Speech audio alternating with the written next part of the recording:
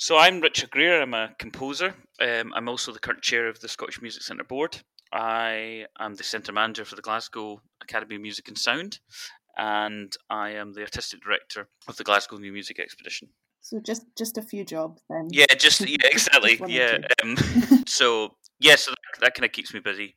I can imagine. So what does a typical day look like for you then, if there is a typical day? It changes all the time. I think I do 4 days a week at the Academy of Music and Sound. So if I'm in there, it's normally catching up with the team, having a coffee, a strong coffee, and seeing how the students are getting on and checking emails and things. I think we've now been closed since the 16th of March. We've been operating online, and I think my routine is largely stayed the same, except that I found I've had a wee bit more energy in the evening, so I've been doing a wee bit more composing and things. So They're very different roles to occupy. Was that something that you envisioned when you were starting out as a composer?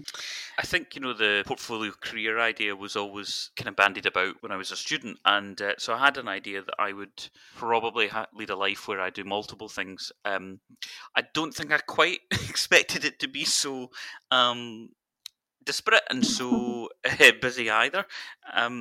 But it keeps life interesting. I'm a person who needs a lot of activity in order to keep myself entertained and engaged with things. And I think the thing that ties everything I do together actually is that all these roles allow me to, in some form or other, contribute back to the musical community which I feel part of.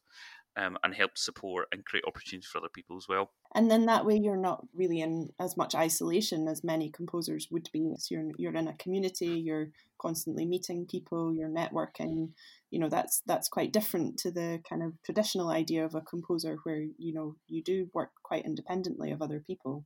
Totally. And I remember having a conversation a couple of months ago because I work in a rock and pop college, and most of the music making and music creation that goes on in those kind of circles is group orientated. It's people getting into band and doing that. And I did a year at North Glasgow College before I went to the Royal Conservatoire Scotland, and I was in bands and things like that. And we did covers and we did some original music. But for me, I'm basically just too stubborn musically.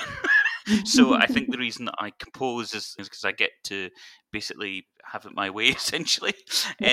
But then there's a point where you kind of let go of that. You get it to a point where I'm kind of satisfied with it, and then you hand it over, and then the collaboration really begins. So I suppose I'm saying that because you have a solitary activity, but then yes, absolutely, these things allow it to happen within a kind of more sociable context. So it's a win-win situation, really. Yeah, and you picked a range of pieces that we're going to talk about, and I think one of the themes that we said that we would speak about would be things that influenced you when you were a young person or when you were just starting out as a composer.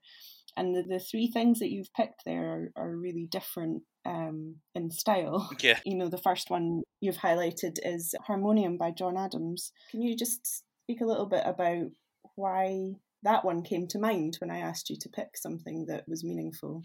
Yeah, no, completely. I mean, so the context for this was I'd started out doing undergrad a BMAS in composition, and I was getting introduced to all the 20th century compositions by a whole host of composers and a whole different kind of styles and things like that. And I think when you go to somewhere like that, and it's great because you're surrounded by people really interested in what you're doing, but you're also in a situation where you suddenly start going. It's the first time you actually you have somebody actually critically engaging with what it is you're writing and giving you active feedback on that, and you're also now in a community of people who write music, and you start to assess and reflect on what you're doing. And I think I up to the point of hearing John Adams' Harmonium, I knew that I liked writing music for classical instruments.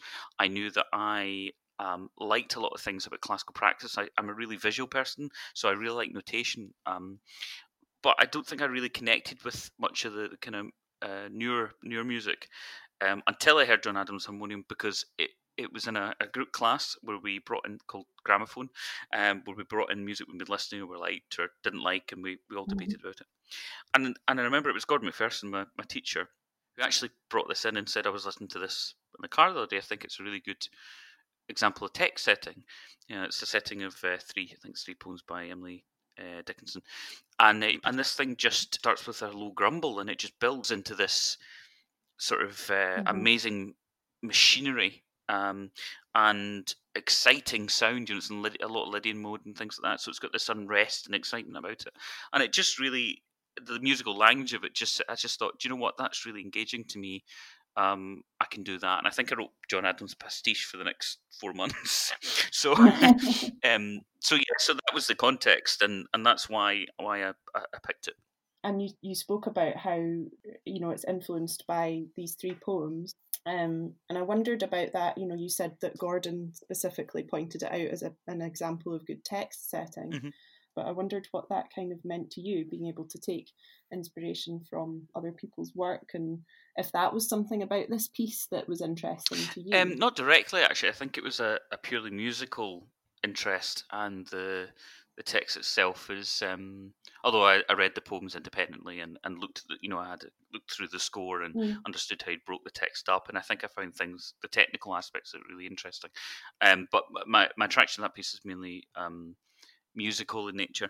I think in terms of taking, it's interesting. I suppose because I came to a kind of decision at one point while I was studying, and I've not really revised my feelings on it, but that I didn't actually feel comfortable taking other people's poetry that wasn't actually written to be set, and then set it to music. So I made a conscious decision not to do that. But yeah, it's strange actually that the biggest feature of that piece is the fact that it's choir and orchestra, and it's there's a lot of text in it. Well, that's the thing I actually went over my head, and what I was really interested in was the texture of the rhythms, the fact it was harmonically static but with a lot of activity going on underneath it. And you also mentioned in a very big contrast in style, the Brahms Clarinet Quintet.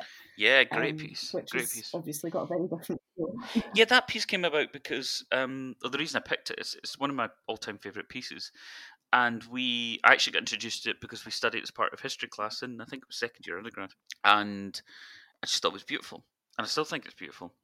And it's really autumnal. And one of the, I mean, it's interesting because my love of that piece is an emotional one. And the thing I find interesting about Brahms is that I always find the early Brahms stuff he wrote when he was younger, I always find that he's quite unburdened in a way. He's just writing what he wants to do, and you can tell he's enjoying it. I think I interpret it as he's enjoying it because of the content of music. Mm-hmm. And then there's this middle period of Brahms where it's almost like he feels this huge Beethoven-shaped chip in his shoulder, where he feels, I don't know whether he feels he has to live up to as a symphonist and a concerto writer. I don't know whether he feels intimidated, not good enough, whatever it is. But I actually don't really like anything from that period, because I just don't think he's being fully himself. And then there's this later period where he gets to a kind of ripe old age, and it's as if he just got to a point where he doesn't care anymore, and he writes these absolutely beautiful pieces like the Clarinet Quintet or the Intermezzo Opus 118, I think it is, piano piece, or the Clarinet Trio. And he's just got nothing to prove to anyone and nothing to lose. And for me, that is just so. I just find that really beautiful, the sentiment of it. Yeah, and I think you heard these pieces and they were significant to you at the beginning of your career while you're trying to find your style and your tone as a composer. But the things that you appreciate about the Adams piece and the Brahms are both that they are genuine expressions of who they were as composers, which is really interesting. Do you think that that's quite significant for most composers, is to realise that that's quite a normal process to go through, to try to find your own style and have the confidence to express that? Yeah, I do, but I think the road to that is indirect. I think that I think style is a byproduct of doing what it is you find engaging and interesting and meaningful. I think a lot of discussion, maybe it's my interpretation, makes it sound like as if you're searching for a style, as in you're trying to contrive or construct something. Whereas actually, I think style comes after.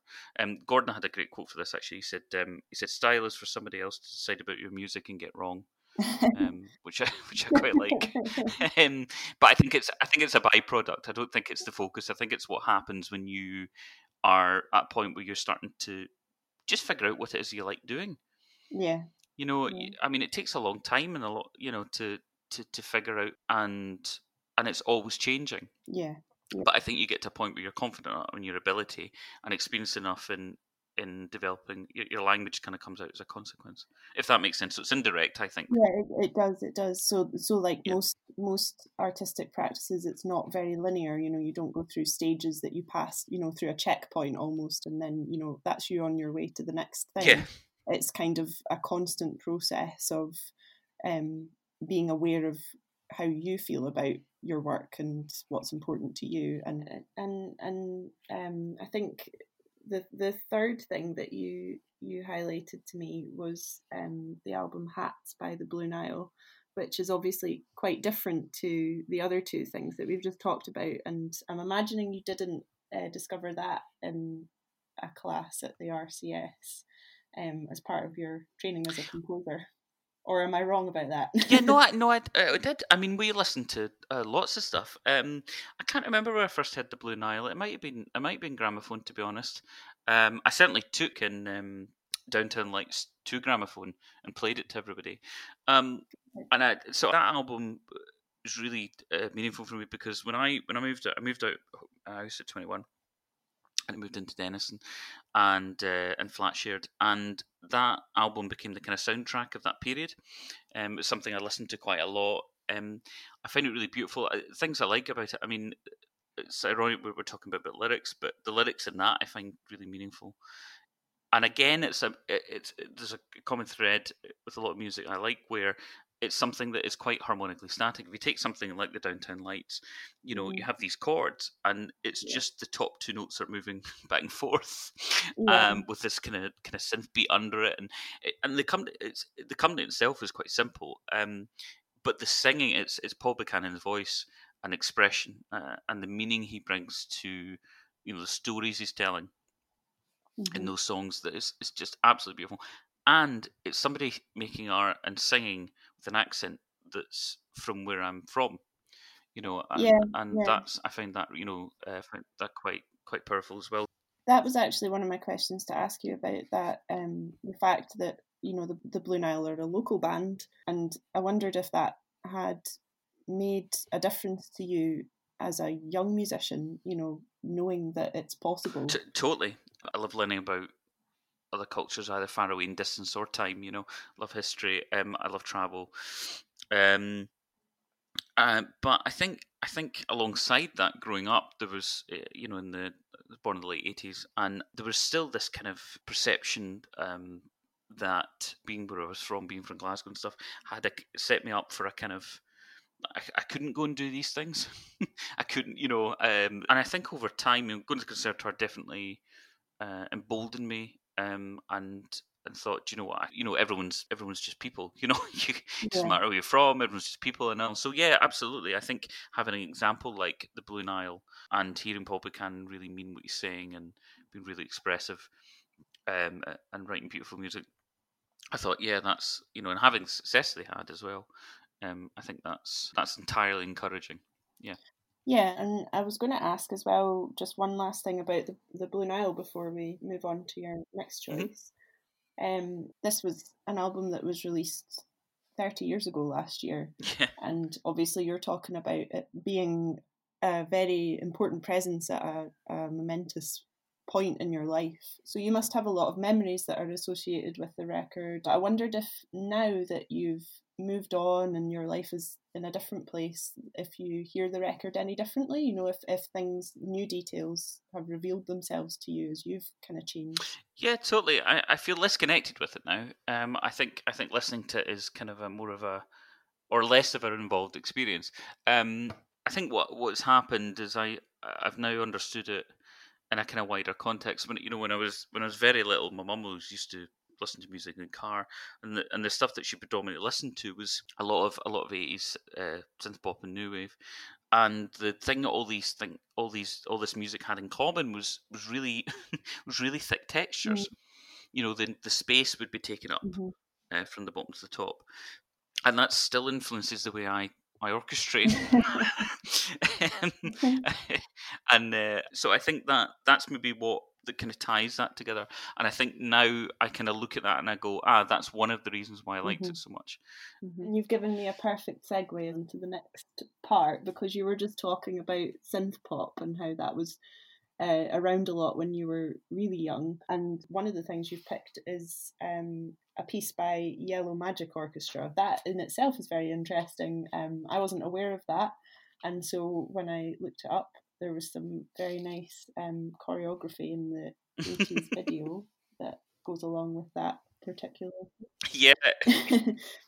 So I wondered if you could, because I know you primarily as a classical composer, so I was quite intrigued by the reasons that you'd picked that. I suppose you've kind of started to talk a little bit about it there, but I wondered if you could just say why that's important to you now as a composer. So the Yellow Magic Orchestra, Kamini Uni QQ, which is a kind of synth pop love song. The reason I think there's a lot of things that classical music has going for it. You know, there's a lot of things that doesn't or shouldn't have gone for it. But I think sometimes it takes itself too seriously. And I know people who don't like rock and pop at all, and fine. But for me, it's part of my musical culture. It's part of my kind of cultural heritage. It's part of the world we live in. It's something I enjoy listening to, and I think it reminds me sometimes not to take, that you can have a bit of fun as well. And it's not that I think the Yellow Magic Orchestra didn't take their work seriously, because I know they did. But I like the fact, it's funny actually, the lyrics again, but we were talking about earlier, but I can't speak Japanese. I can't really understand any of it. And I think there's something nice. I find something quite nice about learning lyrics you don't understand. It creates a kind of mystery to it. So I just like the upbeatness of it. I like the synth sounds they're using. I like the imagination in it. I think it's really well written, actually. But yeah, so it's a taste thing. It's just basically that, has it got something to say and contribute?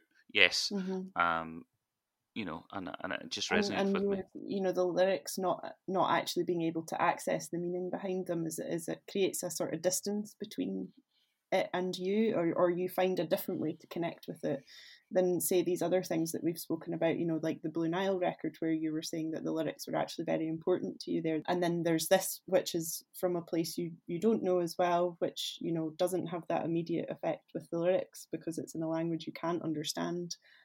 So you kind of appreciate it in a different way. Yeah, I think it's other end of the spectrum. I think, something like the Blue Nile, where I can connect quite meaningfully with the lyrics and the way you describe, and then there's something like this where I don't have that immediacy. It's kind of on the not fully escaped, but it's almost like you're away on an adventure, and some, it's like sometimes you want to be in the house. And at the moment in particular, I'm sure a lot of people want to be out of the house, but you want a bit of variety, and I think that's what that kind of offers. Allows you to project a wee bit more onto it as well. I mean, I did look up the lyrics in English, but I suppose it allows you to just react to it kind of on the musical level more, I think. Yeah. Were the lyrics anything like what you had imagined from the musical context? Yeah, a little. Yeah. Yeah. I mean, they're kind of it's a pop love song, Yeah. It's kind of tongue in cheek, and the tone of the lyrics, if the translation's accurate, reflects the tone in the music. So from something that's tongue in cheek to something that's definitely not, you've chosen Harrison Birtwistle's Violin Concerto. So this is a more recent piece from 2011, I think it was premiered. Yeah. How does that kind of fit into your current practice? The thing I really like about Birtwistle's music is kind of thread from the Brahms is that I think he's just getting on with what he likes to do. But I like the machinery and I like the unpretentiousness of it. I suppose that's why the Yellow Magic Orchestra appeals to me as well. It's unpretentious.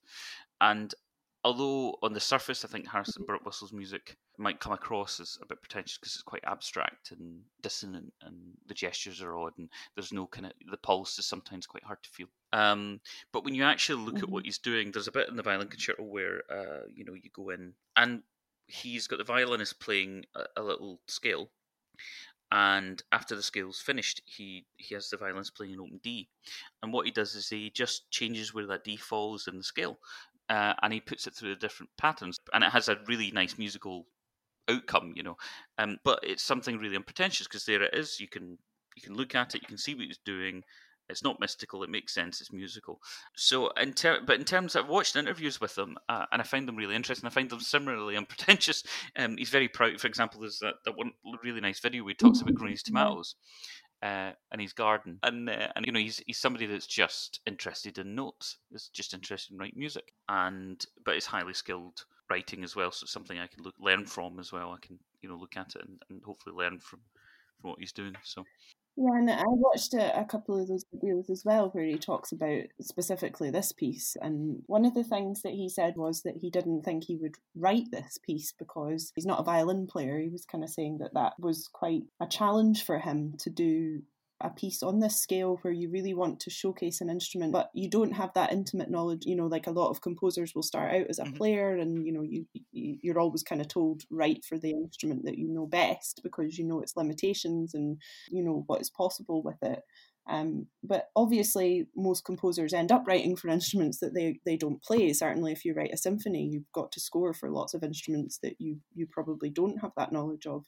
So I just wondered, like, from your point of view as a composer, how much of a challenge a piece like that would be, and specifically when you're having to write for an instrument that you don't know that well, but you really want to showcase it. I think something like Violin Concerto, which I would love to write. I think that's where collaboration really comes in. I think I always think that the instruments have their own culture, and in order to effectively write for it, you can know that the bottom note in a violin is a G. You can know those ranges, and the technical limitations. You can learn them, but I think unless you really understand the musical culture behind that instrument, what's the repertoire like, what things does it do, what role does it play, the difference between a violinist or a violin and a viola, for example, isn't just its range, it's the whole persona of it, and I think there's that, and then there's the collaboration. It's being able to work closely with somebody who gets what you do and is open to trying things out and will constructively criticize and that you have some sort of friendship with. Yeah, and that again kind of ties in with these things that we've already talked about young composers and what's important to you at the beginning of your career, and how it seems like a very isolating activity, but actually you personally have talked about how you really value the connections with other people in the network, and that kind of what you're saying there. In order to expand your range as a composer, having connections with people is so important, and having access to other musicians is so important to your career. You can't just do that on your own. It's not really possible. Totally, and I think the other aspect of it that's really important to me is to do with meaning. I did a project a number of years ago, and I'd written this piece, and it just, it was a bit too difficult to put together in the timescale the group had for recording and things like that. So eventually the group removed it from the project. And I came out of that and I thought to myself, okay, I think in hindsight there was an incompatibility between the parameters of that project and what I wanted to do, and in hindsight I wouldn't have done the project, so that's fine. But the other thing came out with it was, I thought to myself, I said, okay, imagine you're 60 or 70 years old, as best you can. And I thought, do I want to look back at all my projects and go, oh, well, if I'd just done that, or, I compromised quite a lot here, or, oh, I didn't really enjoy that. Or do I want to look back and everything and go, actually, every single one of those, regardless of any compromises or project changes or anything like that in them, every single thing I've done has meant something to me. And I kind of made that kind of promise to myself. And part of that for me is meaning that I work with musicians who I have some sort of connection with, if I can, and that get what I do or are interested in what I do. And want to see it through. I find it a much more fulfilling experience than walking into a room with strangers and working with them. And you never really know how these connections that you make are going to come up in the future as well. So something that seems quite small or maybe not that significant at the time later on develops into something quite significant in in your career, where you make big strides with another person who knows your work quite well. Yeah, totally. I mean, I think the thing is that, yeah, you don't know where certain friendships or professional connections or things like that are going to develop or create opportunities in the future. it makes the difficult conversations sometimes, or the difficult problem solving, or challenges that you're trying to get over, much more enjoyable experiences, I think. Um, and there's also a kind of there's a trust and a faith that kind of comes into it as well, in the sense that every new piece of music is an unknown. You don't know what you're getting. So I've always thought that when you commission music, whether I've done that with ensemble or when other people commission music, I think there just has to be a kind of bravery about it. You just have to go, I don't know what I'm going to get here. Yeah. So you throw it out there and you see what happens, and you get something back. And I think that's the Yeah, nature of it. yeah, exactly. And the last piece that you chose to talk about something that's important in your compositional practice just now, it kind of feeds into that idea because it takes a lot of different influences and puts them into a new context. So it's a piece by, is it Nicole Lizzie? Is that how you pronounce Yeah, her Nicole name? Lizzie. Quick Burners. So how is that important to you just now? I love Nicole Lizzie's music. I think she has a brilliant talent for being really imaginative and resourceful, and having quite kind of original ideas, but also being able to carry them off. She has the compositional chops. Mm. So, for example, I will talk about book burners, but for example, there's a piece she wrote a set of etudes based on different filmmakers, directors. So there's a piece where she did the Tarantino etudes, and what she does is she takes excerpts from Tarantino films and glitches them a wee bit, and then uses audio that's in the film as the basis of some musical ideas. So there's a bass flute, and there's a scene in Kill Bill where Uma Thurman's character is fighting this person who's swinging a ball and chain around, and she takes a sound from that and loops it, and then the person plays along. But what he does, and I think this is the perfect example of what I mean, is that you get bass flute, it's a big instrument, and the player he takes it and he holds it like a sword. He moves it around and holds it like a sword, Okay. and takes a kind of fighting stance on the stage. And I kind of go, "What's going on?" And he's got a mic attached to it, and what he does is he moves his head past it and blows into the mic, so you get a kind of sound, and then that plays along basically with the audio, and then there's the exchange kind of rhythms, and it's that kind of thing where that looks just brilliant visually. It's kind of funny but fitting, but she gets away with it because Mm-hmm. it's not a gimmick, because he can't do that with the mic in any other position either. But also, it's musically sound. So Mm-hmm. so that's one aspect of it. But Book Burners, I quite like. She takes kind of older music and recontextualizes it. And I think I think one of her music's just great at drawing all these influences together and making something new at them. Almost like you can see them fresh because they're in a new context. And I suppose that ties in with like Mm-hmm. Mini Mini Q, in terms of lyrics being Mm-hmm. something you can just approach it kind of originally. And I like that when she Yeah, does that, it yeah. changes the meaning. The fact that she's got all these already existing musical ideas which she uses as an influence, and they're almost sampled, which is something that everybody's very used to hearing in like popular music, but not maybe so much in classical music. And we spoke about lyrics and how you've kind of either written your own or specifically asked someone to write words for music that you're writing rather than using something that already exists. But I wondered about music, like using other people's music in your own compositions or sampling yourself even maybe. Is that something that you've ever done, and do you think it would be important to you maybe in the future musically? Yeah, actually. So the piece I'm finishing off just now quotes an earlier piece of mine and recontextualizes that. And I kind of one of the things I kind of like about that is that the fact I'm sampling one of my pieces is not really relevant. It's just the fact that there's a recording of another piece getting played in it, of a particular tone, and it means Mm. that I can use Okay. material like that and can cross over, and it's tied in with the meaning of the piece because, I mean, I don't want to bore anyone listening, but you've got cello and guitar, electric guitar, sorry, and the cellist is playing along with some virtual instruments to make up a string quartet, and then you have the electric guitar trying to play along with recording excerpts and restructured recordings of this old piece. So you've got a acoustic instrument trying to play along with robots essentially, and you've got a person playing an electric instrument trying to play along with real people, but neither can really get any ensemble going. So that was the kind of purpose in that. I'm toying with the idea of writing a violin concerto for Ben anyway at the moment, and one of the things I'm thinking of doing is taking, just bits of other violin concertos I really like like a beat or 2 beats of a Beethoven violin concerto, and then maybe Mm-hmm. a beat or 2 beats of, I don't know, Prokofiev or something at copyright anyway, and then putting them, a certain distance apart, and then writing in the gap.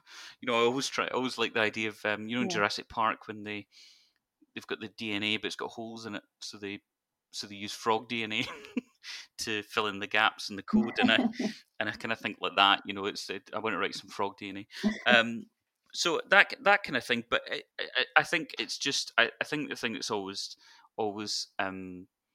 put me off from an ethical point of view is really for myself working out what it means to me, the difference between quoting and referencing and nicking. Yeah. um, and how I feel about quoting as well, because I was quite adamant when I was younger that every note had to be mine, and I'm less precious about that now. Why do you think that has? So yeah, it's something Why do I think that is? That's different for you then? Because I think I'm. So I think what it is that I think I'm comfortable with myself, and now and understand what I do more fully and can articulate that. And I think previously, I think I probably felt it would have opened me up to some sort of criticism that I wouldn't be able to respond to in a kind of full way. Whereas now I feel that I can do that, and I know why I do things. If that makes sense. Yeah, it sounds like a confidence thing, Yeah, exactly. And now I don't feel like I'd be stealing other people's music. I feel like I'd be saying, I really love this. Yeah. Yeah. That's why I want to use it. Yeah, positive reason. Exactly. Yeah. Like I want to write a companion piece to the Brahms Clarinet Quintet, for example, for the same forces, to be programmed beside it. I've kind of always been like that. It's interesting. When I was a student, I was trying to write a string trio, which I found really hard. I think they're hard to write. And I'd listened to the Ravel piano trio, which I loved, still love actually. And I remember a tutor saying to me, "Oh, that was a mistake. That'll it's so good that'll put you off," kind of thing. And I said, "No, it just encourages me. It's because I never felt that I needed to be better than somebody. I just needed to be as good as I could be." That is probably very important, because I think, especially with classical music, there's a kind of sometimes a tendency to think of it as a hierarchy. Like this is the absolute highest level that you can achieve as a composer, and it's exemplified in this person, or and you should. I remember it a bit as a performer as well. You get these pieces that you're just told that you shouldn't ever attempt, because they're always going to be too difficult sometimes. And I think that's probably not a very helpful way to think of it, because although something might require a great amount of skill, there's no way you can achieve it unless you start trying it. So I think that's probably a really healthy way to look at it, not to think that something is completely out of your reach because you're not competing with it all of the time. Exactly. And I think there's a it's pros and cons of things. I think classical music is elitist in loads of ways, and that is one of them. And I think it's this idea of perfection. Yeah. And when you take something like Bach. Now I love Bach, but there's more to say about life in the world than any one person could say, and that includes Bach. It doesn't matter how good he is, and you have music at all different complexities and technical astuteness and stuff like that. You could break down and look at some being more technically complex or astute than others, and all this kind of stuff. But at the end of the day, I think that only matters to an extent, because at the end of the day, all you're left with is meaning. And I think that's all that really matters. I think the downside to having that kind of elitism in classical music, in terms of, well, you should never attempt that's too hard, that kind of thing, is somebody needs to try. And how do you know in attempting that you're not going to get a secondary outcome that you couldn't predict, even if you can't achieve it? It kind of closes down possibility. And in contrast with rock and pop music, I see a lot of the guitarists. They look at something like Jimi Hendrix or something, and go, wow, and they'll sit and try stuff. It's not. It doesn't matter whether they'll be able to achieve it. They just want to emulate it a bit. They want to experience a bit like that, a bit of it. I think there could be something to be learned from that approach. So again, you talk about the students there at the Academy of Music and Sound, and the things that you see them doing that you think are inspiring, and obviously it's really important to you to work with young people. And the last thing that I asked you about was an album that you think is important that other people hear. So something that you would like to pass on to other people, whether that's friends or maybe your students. And you've picked Spirit of Eden by Talk Talk. What is it that makes you feel that it's important that other people listen to and remember this album? God, where to start? I think that album it's ambitious. It was driven by an entirely creative or artistic impulse rather than what would have been good for their career. And, they actually I think they actually get sued by their record label because the record label said this is unsellable, despite the fact that it's brilliant. So it's ambitious and it's out of that kind of creative impulse, but also I just think it's really imaginative. And apparently they just went into the studio and they just improvised and worked and stuff, and I just came up with this thing. And I think I would just want friends or maybe think students or friends should have a listen just because it's beautiful. I think ultimately, but I think it's a good thing aspirationally. Really, again, really meaningful, really beautiful, really ambitious, really bold. People say brave, but I don't know if it maybe feels like that when you're writing. So yeah, I think it's a world into itself, and it's one worth going to see. And it's quite a change for that band, Mm-hmm. isn't it?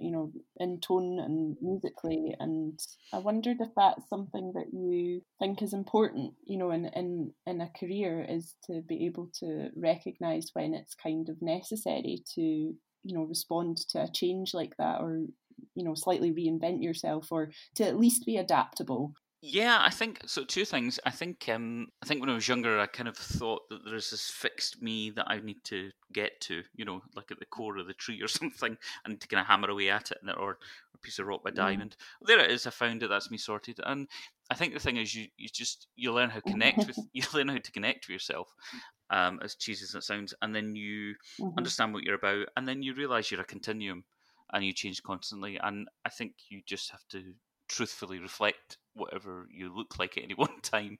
It's very difficult, I think, probably to answer, or for anybody, but as you're still going through your career, to know, because really it's only with hindsight, I suppose, that you can, because we're looking at the album by Talk Talk and speaking about it in terms of how significant it was in their career, but I mean those are things that those people who were deeply involved in the creation of that work wouldn't have been able to tell you about at the time, or maybe even 5 or 10 years later. It's only really with a lot of hindsight that we're looking back on the work and realizing where it kind of fits within a broader context. So I suppose as a question for your own career, that is actually quite hard to answer. Yeah, totally. I think there's an interesting thing. I mean, we were talking a little minute ago about the kind of perfection in classical music, and I remember when I was younger in terms of composition as well, and the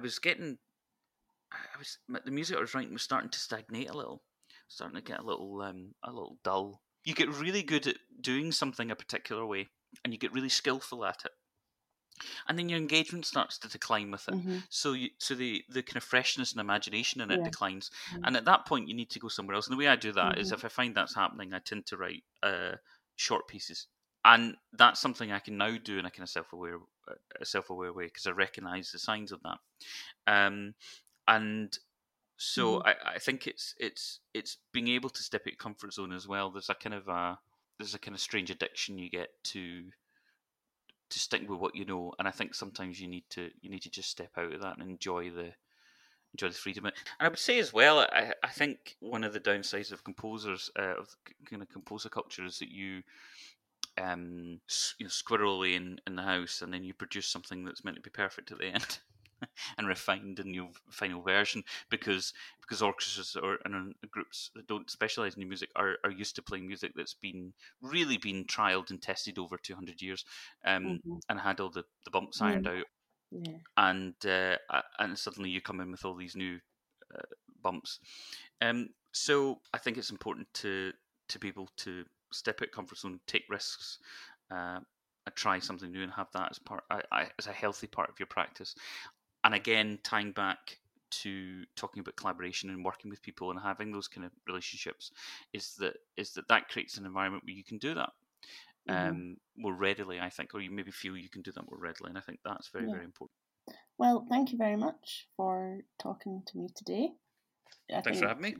We'll make a playlist of all the pieces that you've chosen so that people can go and listen to them. And obviously, I would very much recommend that everybody goes and watches the video of the Yellow Magic Orchestra, because I think you need some light relief at this time. But yeah, I'll let you get on with the rest of your afternoon. But thank you very much for that. I enjoyed it. No, thanks, Laura. Yeah, me too. Thanks, Laura. Thanks for having me. I appreciate it.